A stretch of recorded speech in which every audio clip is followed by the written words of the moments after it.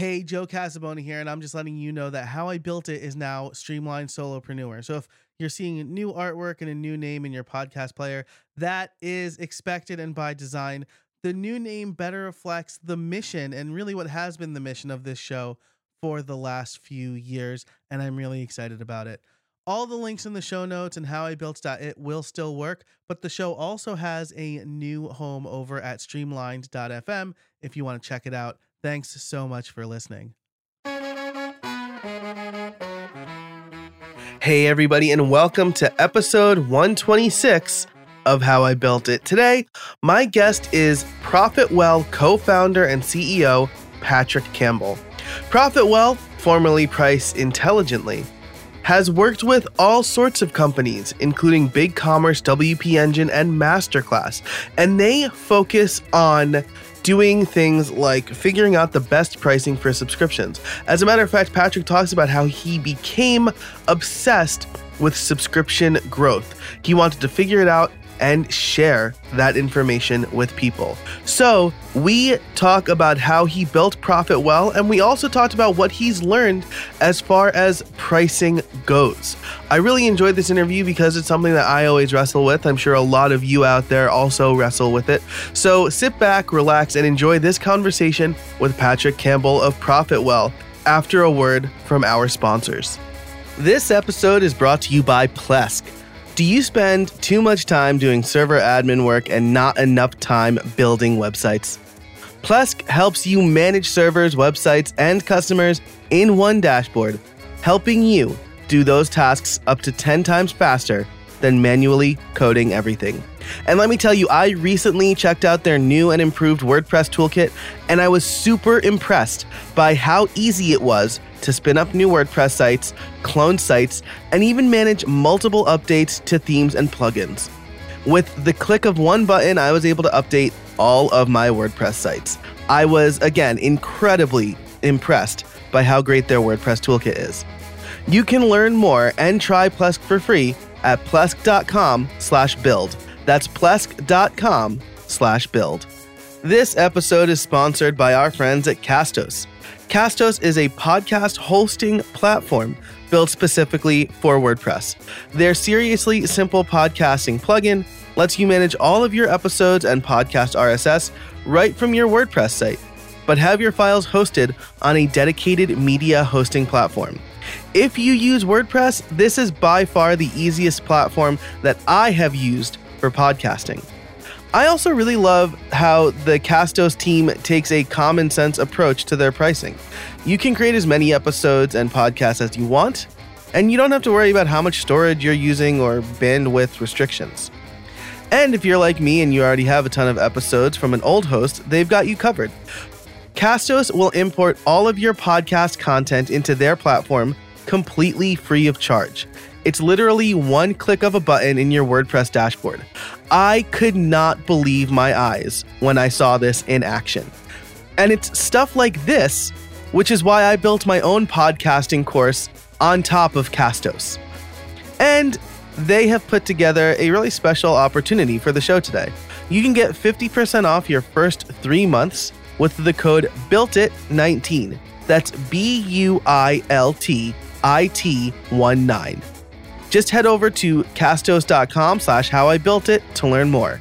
That's castos.com/howibuiltit.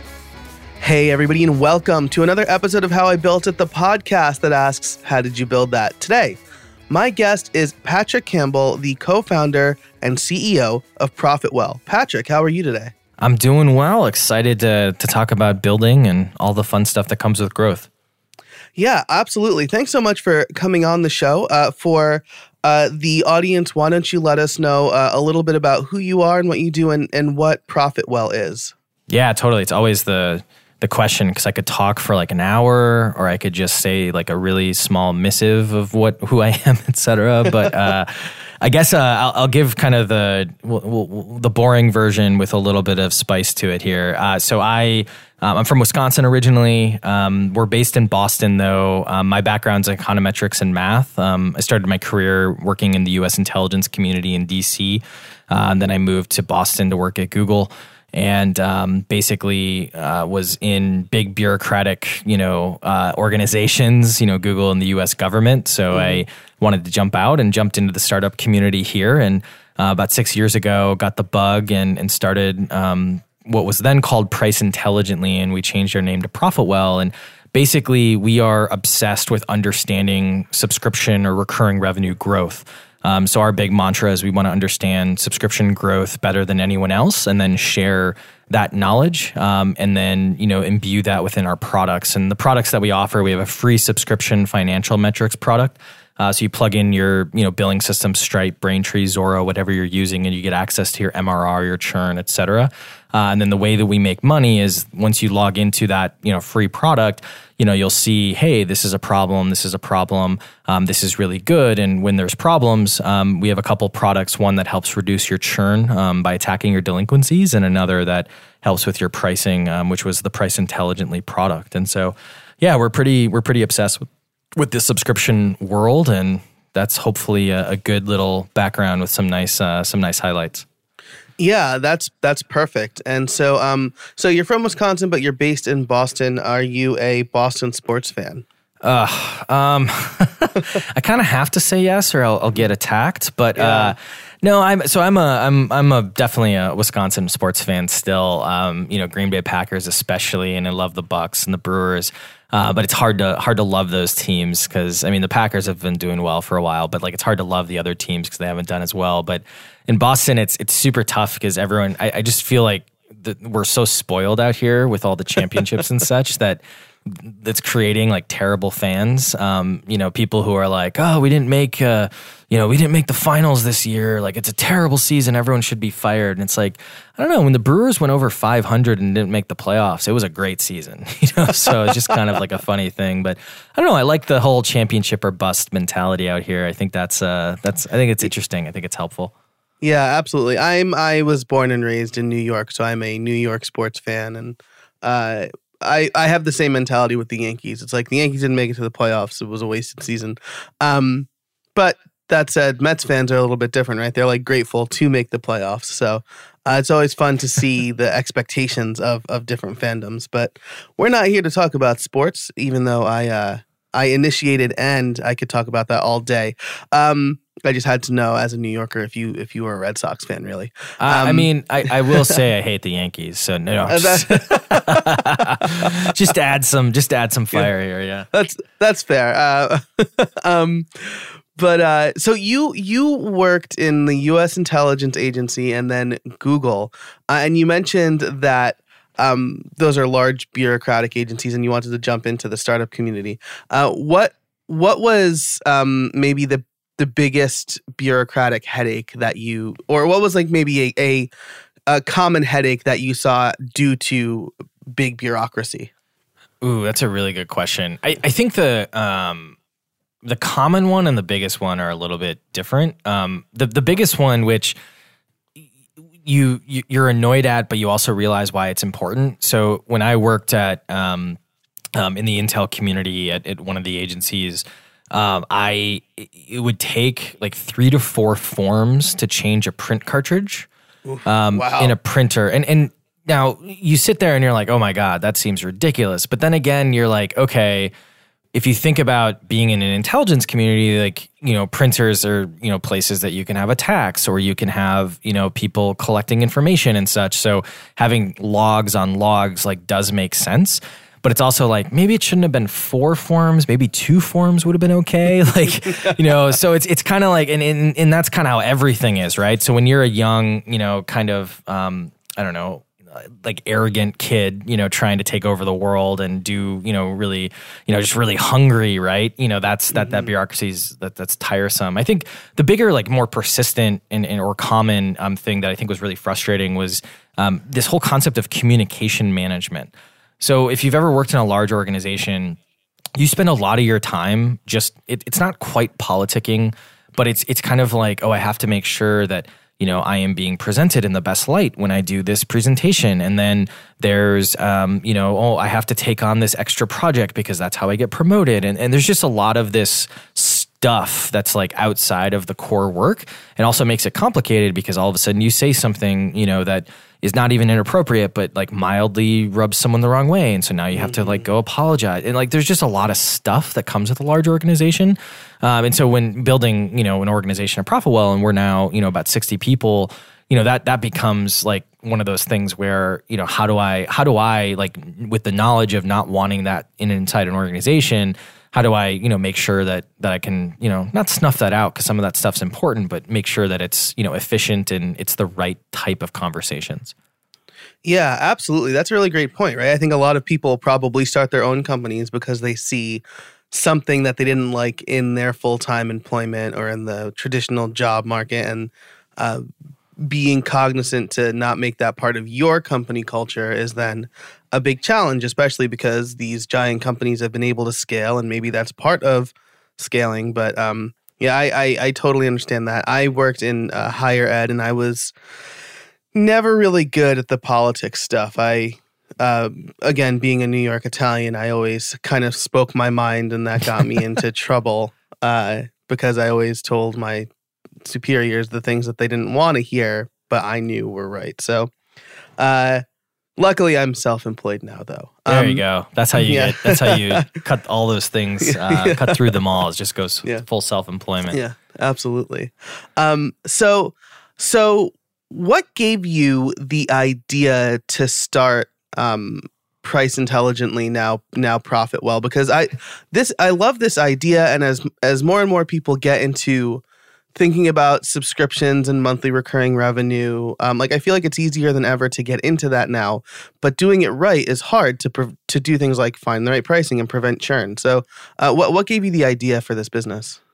Yeah, it's a good question. I think there was two vectors to starting the business. The first one was, I would say, like that young hubris that I was referencing before, the like, oh, I can do better, like all this other stuff, and being frustrated, in larger organizations. And so that made me jump out of, the larger organizations. And then, even at a smaller organization, I worked at this company called Gemvara between Google and starting Price Intelligently. But even in that smaller organization, which was about 100 people, I still kind of felt that hubris. And so I don't know if that was, and I've grown out of that in a good way, but I'm thankful that I was, a little bit of a gruff early 20-year-old millennial, if you will, back in the day, because I think that pushed me to not just like settle for a traditional 9-to-5, but the kind of, hey, this is an idea, what came from, I was kind of like a strategic initiatives person, where basically I would, hey, little problems here and there, the support people need training, or, the order management system needs a product manager, like just little stuff like that. But the one thing I got tasked with was pricing.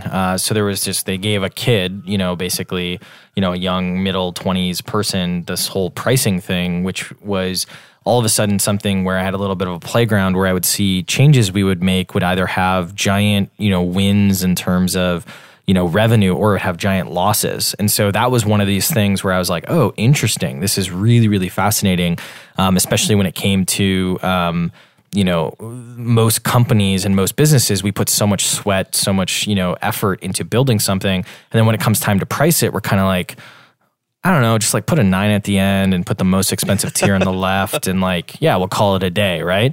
And it's like, well, there should be some more science here, right? And so this got me fascinated with like digging deeper and deeper and deeper on a problem. And then what we discovered was that pricing, it's not just the number, it's like your packaging, your positioning, who you choose as a customer. And that kind of opened up the entire, vision for where we were going in terms of this whole like subscription growth, subscription science element. So yeah, that's kind of the mild origin story, or the ideation story, if you will. I really like that, right? 'Cause you said there should be more science here, which definitely. I feel like more often than not, I'm just picking a price that I think people will pay, and then seeing if people will actually pay it. But you're right. You said it's not just pricing, it's packaging, it's positioning, it's knowing the customer. So I'm actually really curious about kind of the research aspect of it, right? I always ask, what kind of research did you do? But in this case, it sounds like your product offers a large amount of information presented with the research around it for maybe psychologically what pricing works and stuff like that. Would you be able to explain that a little bit? Yeah, definitely. So let me pick a depth here, and if you want me to go deeper, or if I go too far, then you can always cut it. Because it's kind of like how do you price, right? And that's like there's a short version, and then there's a medium version, and there's a really long version, right? So I think that it comes down to, like, if you think about what a price is, your price is the phrase I like to say is it's the exchange rate on the value that you're providing. So what that means is that you've put all this effort into whatever you're doing, and then all of a sudden you're like, well, I created this much value, and because we don't barter things anymore, or at least formally, I'm going to put a number on that so that you can give me some cash equivalent for whatever that product is, right? Yeah. So when you start to use that mental model, everything in your business, from your sales and your marketing all the way down to your product and finance, starts to become either driving someone to a point of conversion or justifying the price or the product that you're offering. So all that means is that you need to measure that precipice. And so there's a bunch of models you can use in different ways that you can collect data, everything from, using, souped up conjoint analysis, which is really, really expensive and takes a ton of time, all the way to just having qualitative conversations with your customers in the right way. This is all under, customer development, as it's called.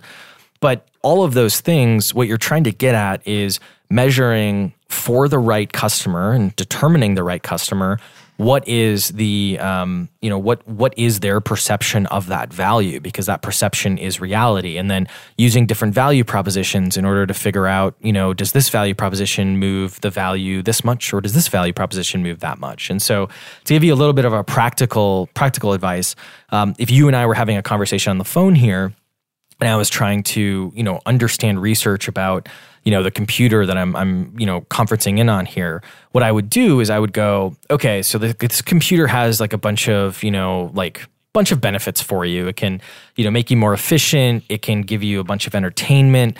It can help you with like research, and there's probably a bunch of other stuff. So, but out of those three, what's the most important and what's the least important?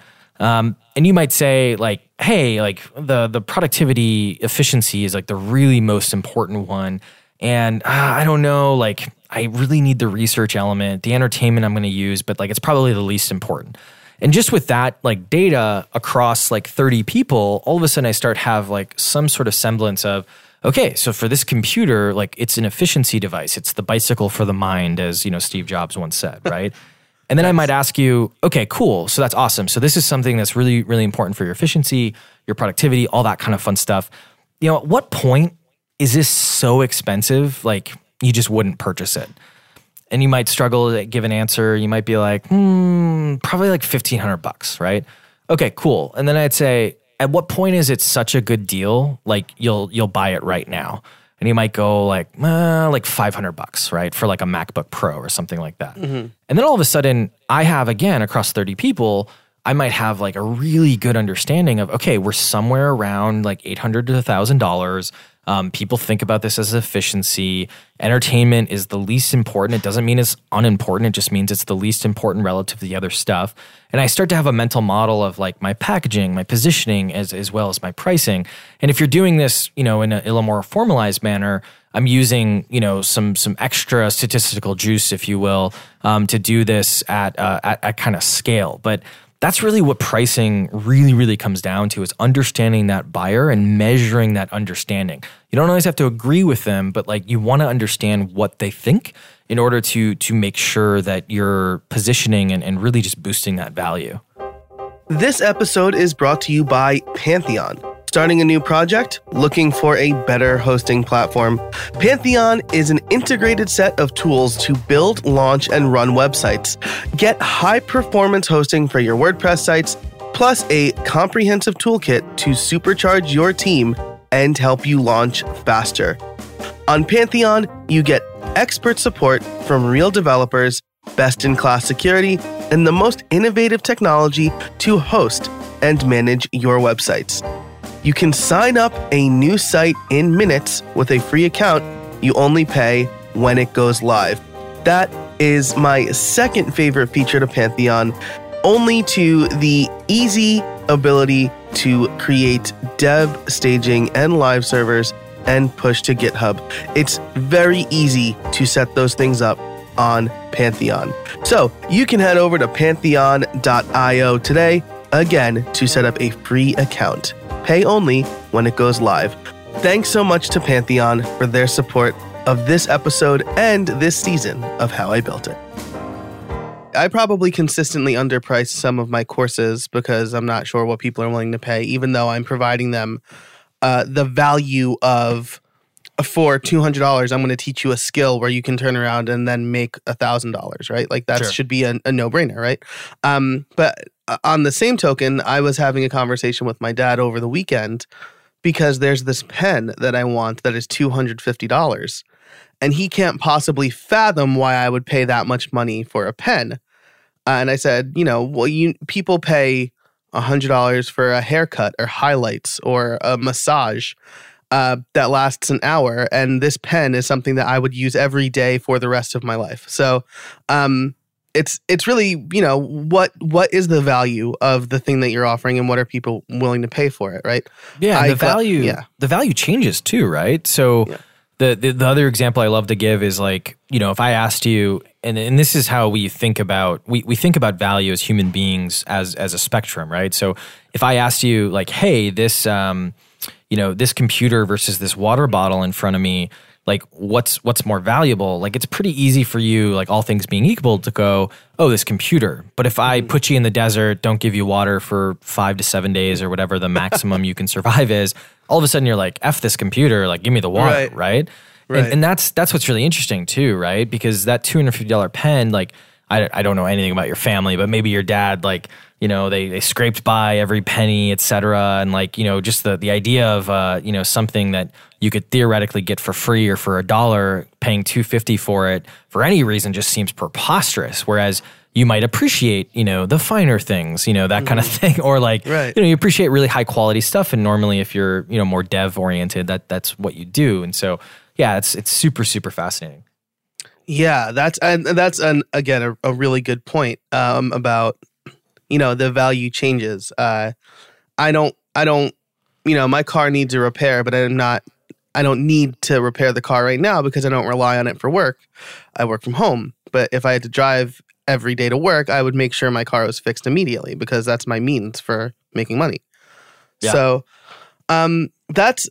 so you covered a lot of really great stuff in kind of understanding the buyer and why that really impacts price. As I get to the title question, how did you build that, or how did you build it? Maybe we could talk about a little bit about the technology because a lot of technical people listen to this show, but also how did you build the mechanisms to help, say, a user like me understand my customers? Yeah, it's a really fascinating question because I think that there's like, if we were starting, and this is the irony of building a company or building a product, like if we were starting Price Intelligently today with the knowledge that we had, from the past 6 years, we probably would build it very differently. And that's why we're doing a bunch of different things on that product to change it. And the reason is because we're a bootstrap company, so we haven't raised any outside venture or any capital at all, really. It's funny when people say outside, I'm always like, well, did you raise inside? And yeah, it's just kind of interesting wordplay. But yeah, no outside, no capital in general, just me in a room, busting my butt for, 18 hours a day for 9 months to kind of get the thing off the ground. But we used to have like a pure software product. So it was just and it was essentially a survey tool. We baked our algorithm into the survey tool. And then you could send out this survey, you could get the answers, and then it would do the number crunching for you. And what we found is that the reason that we do it this way is because to sell something on the pricing front, you run into a bunch of problems because you do need to measure that perception, but measuring that perception through A/B testing or measuring it through like any other market signal is just not accurate and not really great. So like A/B testing, most of us, like we could build a product for A/B testing for like very high traffic consumer sites. Like Amazon can do a A/B test in 30 seconds basically on price.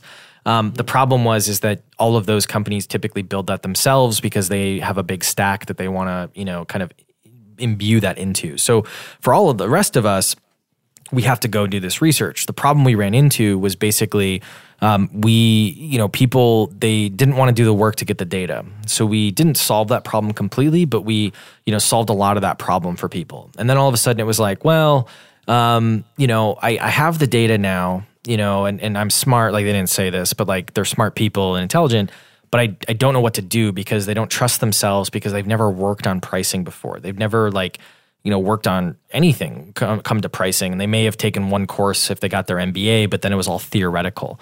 And so what we had to do is basically from a user perspective, like we started getting people asking us like, hey, can we just pay you to help us? And we were like, well, we don't want to do services. Services are bad when it comes to software, right? Or that's what everyone says. But what we noticed is like, well, the margins were really, really good because literally all we were doing was just giving them like support on like the data and just like answering questions, right? And then it evolved like further from there, but it moved into what's called a tech-enabled service where basically, you can't buy our software without buying us. You can't buy us without our software.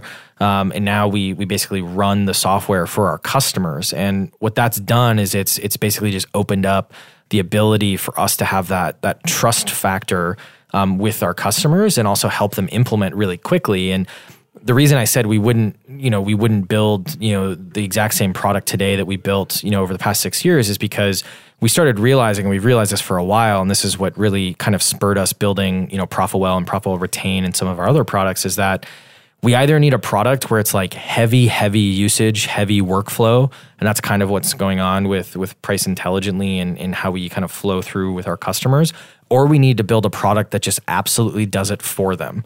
And that with pricing is something that's hard to do. I think we found out how to do that.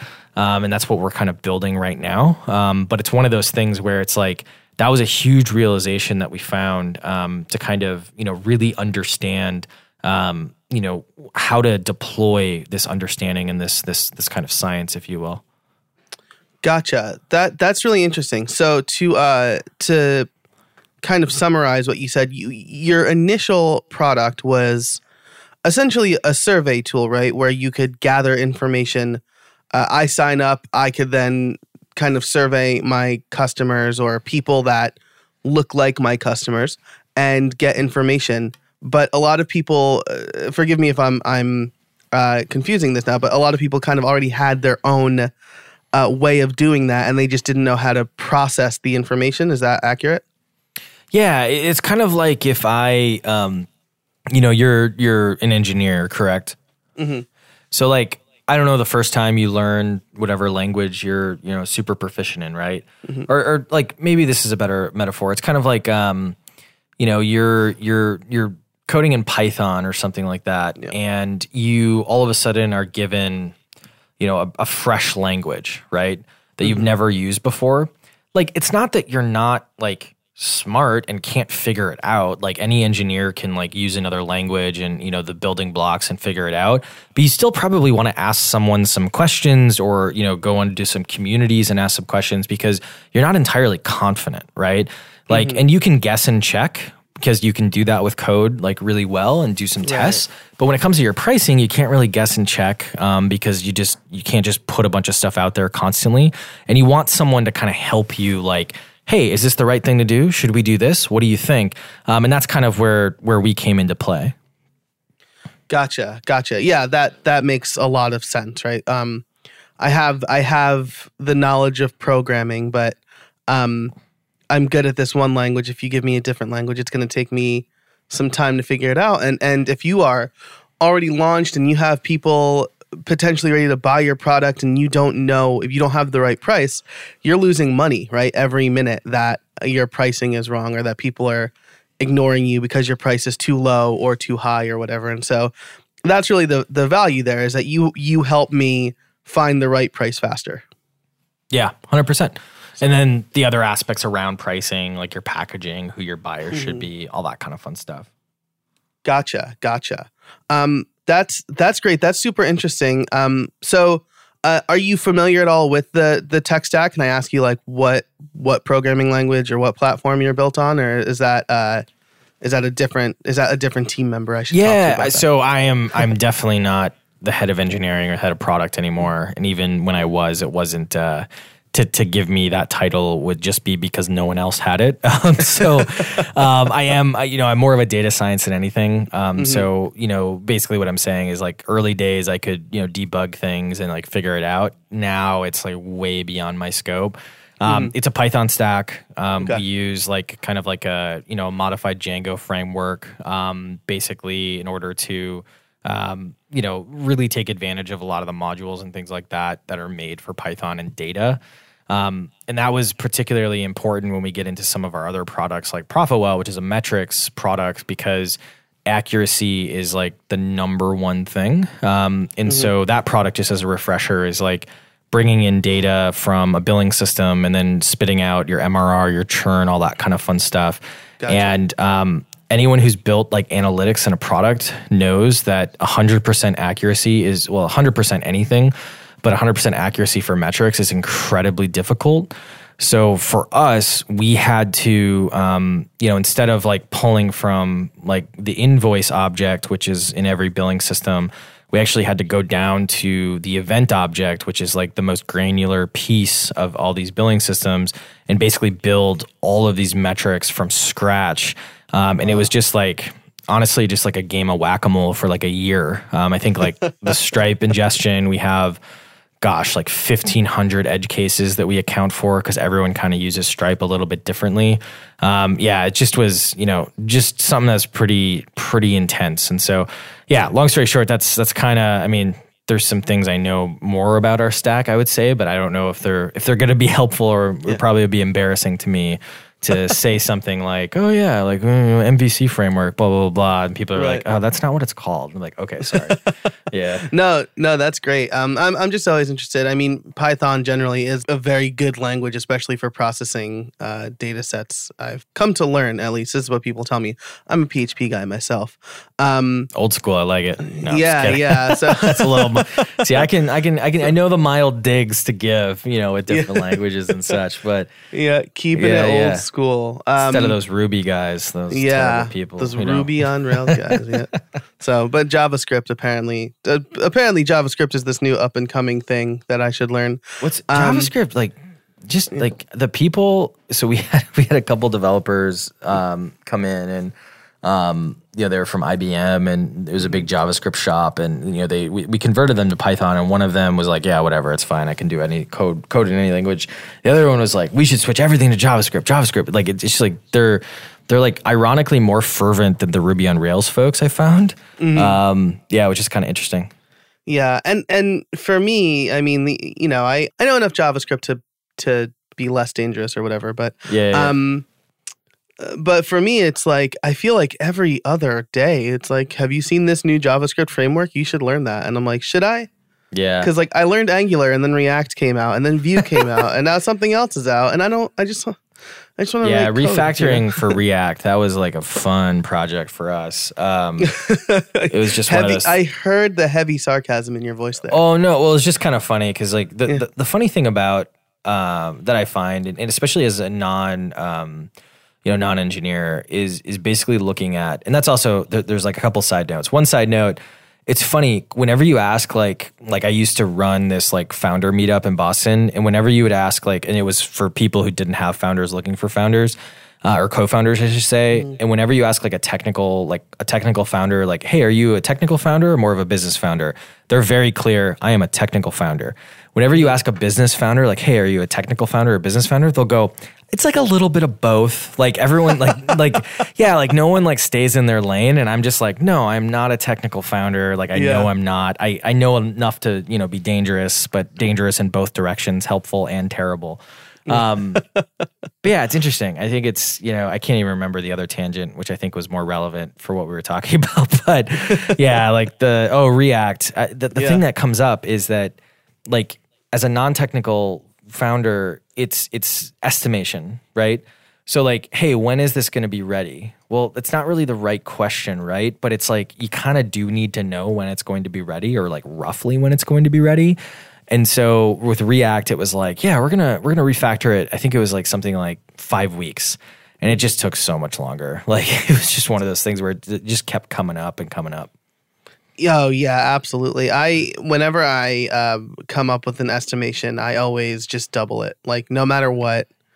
How long do you think this will take? I think it'll take 4 weeks, so it'll take 8 weeks. Yeah, that's what I've started to do. Yeah. Like in my back of my mind, whenever I hear something, is like, which I think is fine because I think we've determined you can either have a deadline on, like, so if you have a new feature, let's say, you can have a deadline on when the feature is going to be ready or when the launch is going to take place. And we've chosen like, cool, like, well, we're not going to have a deadline on when the feature is going to be ready. So that means like when it's ready, we have to like tamper down engineering a little bit and be like, hey, like it's not going to go out right away. It's going to go out within a reasonable amount of time, but you can't expect like, everything to be dropped. It's just really, it's fascinating, especially when you start getting to certain scale, and we're not even at like crazy scale yet. Just like how that interaction, plays out. Yeah, absolutely. I think that's a very good point. And I lost my train of thought there. Oh, good. Here, I'll clap my hands. Joel, if you could just edit that part out, I'll just start. That's a good point again. Yeah, I think that's a really good point. And I've read a lot of things, like from the Basecamp guys about when they plan launches or features and things like that. And it really depends on how your company works. But I just think that in general, human beings are optimists, and that's why we always get like the short estimate. Like, I think that nothing's going to go wrong when I do this, and therefore it'll take me 4 weeks. But then 2 weeks in, you're like, oh my God, I have no idea how React works. Yeah. So we also, we don't spend nearly enough time actually estimating, right? Like if you spend 3 weeks to estimate, something that was going to take 3 weeks, you might be completely accurate, but you're like, well, if it's going to take 5 weeks, it's better that I just started working on it, Right. Yeah, absolutely. And then that's a really good point too. So as we kind of wrap up here, I always like to ask kind of what are your plans for the future? I know you touched on this a little bit, and ProfitWell has kind of changed over time, but what's some big thing that you're working on coming down the pike that you're, of course, willing to announce? I don't want you to like give your roadmap and then be held to it. No, it's okay. You never give out your roadmap, right? Or you never give dates of your roadmap. Right. So I think so we're really pulling on this thread is the whole subscription science, search for truth concept. And I think that really the where we're at right now is just like kind of combining our brands, trying to get the right story to be told to kind of combine the different products that we have built. And then kind of going deeper on everything that we've been doing. So if you think about any like business, but especially subscription or recurring revenue businesses, you acquire a customer, you monetize that customer, and then you retain that customer, right? So we want pure end-to-end deliverability. We want pure end-to-end, basically analytics on everything from top of the funnel all the way through your engagement. And so we came out with our first version of engagement data that's connected to your financial data last year. And so we're going to continue to kind of pull on that thread and then also add top of the funnel data as well. And we want it to be like turnkey. So not like, hey, you have to spin up a bunch of APIs and do a bunch of stuff, but like, hey, it automatically does it for you. And then with that, all of that data combined, it's going to make our, paid products, which focus on, basically solving, some of these problems just that much deeper. So that's a non-specific answer, but the specific answer is really, we're just going to kind of keep going down and down this, this rabbit hole. Some specific things we're coming out with, that I'm really excited about. So there's a whole talk, that we could have about our approach to content. We're focused very, very much on this whole media strategy. So there's a lot of video, there's a lot of blog, there's just a ton of stuff that we're coming out with. So we're basically going to be launching a bit of a network in the next couple of months here that you can access, and it's going to have a bunch of different shows around subscription growth and things like that. So that's something that we're really excited about, and we think about content as a product, and so I feel like it's okay to throw that in the product roadmap discussion. Yeah, that's fantastic. And I think it makes a lot of sense, right? People have been saying content is king forever, and it's still the case. Good content is what drives organic traffic and trust and things like that. So, Awesome. So as we wrap up here, I do want to ask you my favorite question. Uh-oh. And I'm excited for your answer, and that is, do you have any trade secrets for us? Trade secrets. We're pretty open with a lot of our secrets. Like, we're pretty open with like everything we find out. So like, we have this show that we publish every week called the ProfitWell Report, which is just like benchmarking data that we've discovered on like different stuff. Everything from, is it important that you actually sleep in terms of growth, all the way to like, how do you optimize your annual subscriptions and things like that. I think, okay. So here's two things. I don't know if I would call them trade secrets, but two things I think they're super, super important that I feel like are definitely going to be true based on the data. So for one, I think in the next couple of decades, there is going to be a need for every product to have some sort of free element. So it might not necessarily be a totally free tier, but it might be like a side product that has like, a pricing grader or a marketing grader or things like that, like some of the, businesses have already come out with. And the reason for that is because content is getting so dense. We're in this market where it's like, hey, let's make content better and better. And like good content will probably always be relevant. But we're heading into this world where it's actually, it's getting harder to acquire customers. And so the best way to do it is to kind of nurture them, through some sort of a free product. And we've seen that people who convert from a free product to a paid product typically have better NPS, better retention, better expansion revenue, et cetera. And so I think the unit economics are going to continue to play out, and you're going to need some sort of free element. This is why we, gave away ProfitWell for free, just because we saw that it wasn't really a great monetized feature or product, I should say. And now we're, expanding on it. So yeah, I guess that's the most trade secret I can give. And I'm more than happy to share the data for the show notes on that. That is, I think that's fantastic advice because, I think another way to put what you said is we're very much in a trust economy, or the beginnings of a trust economy, right? Traditional advertising doesn't work for people. People want to trust the people that they're giving money to. And the best way to develop that trust is by showing them you do good work by giving away part of it for free, right? So in my case, I might create a free course to show people I really know what I'm talking about. And then they start to trust me as an instructor, and then they're willing to buy my paid course because they like how I teach.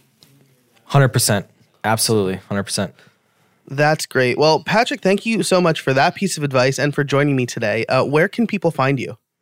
So I am Patticus on Twitter, Patticus, or I'm really active on LinkedIn, so just Patrick Campbell on LinkedIn.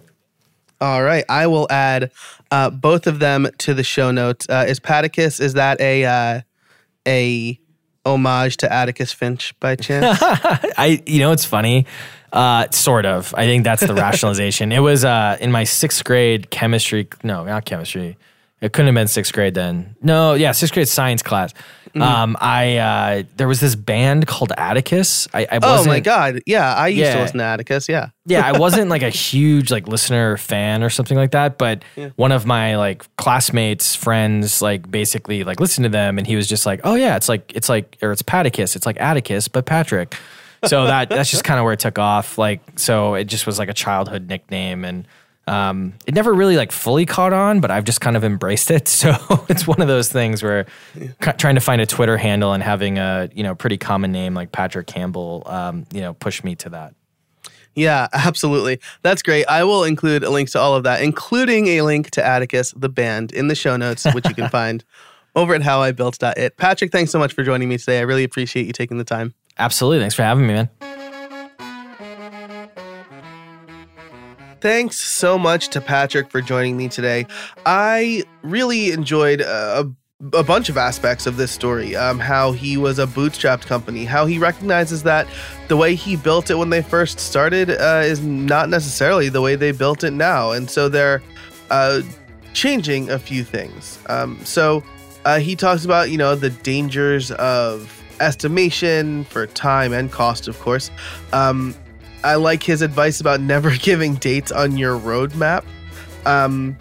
and his trade secrets about them being open about what they find out is great too. It really falls into the same credo as the WordPress space, which is primarily where I'm from. So thanks again to Patrick for joining us. My question of the week for you is, how has this conversation shaped your view of pricing? Are you going to change your pricing model at all?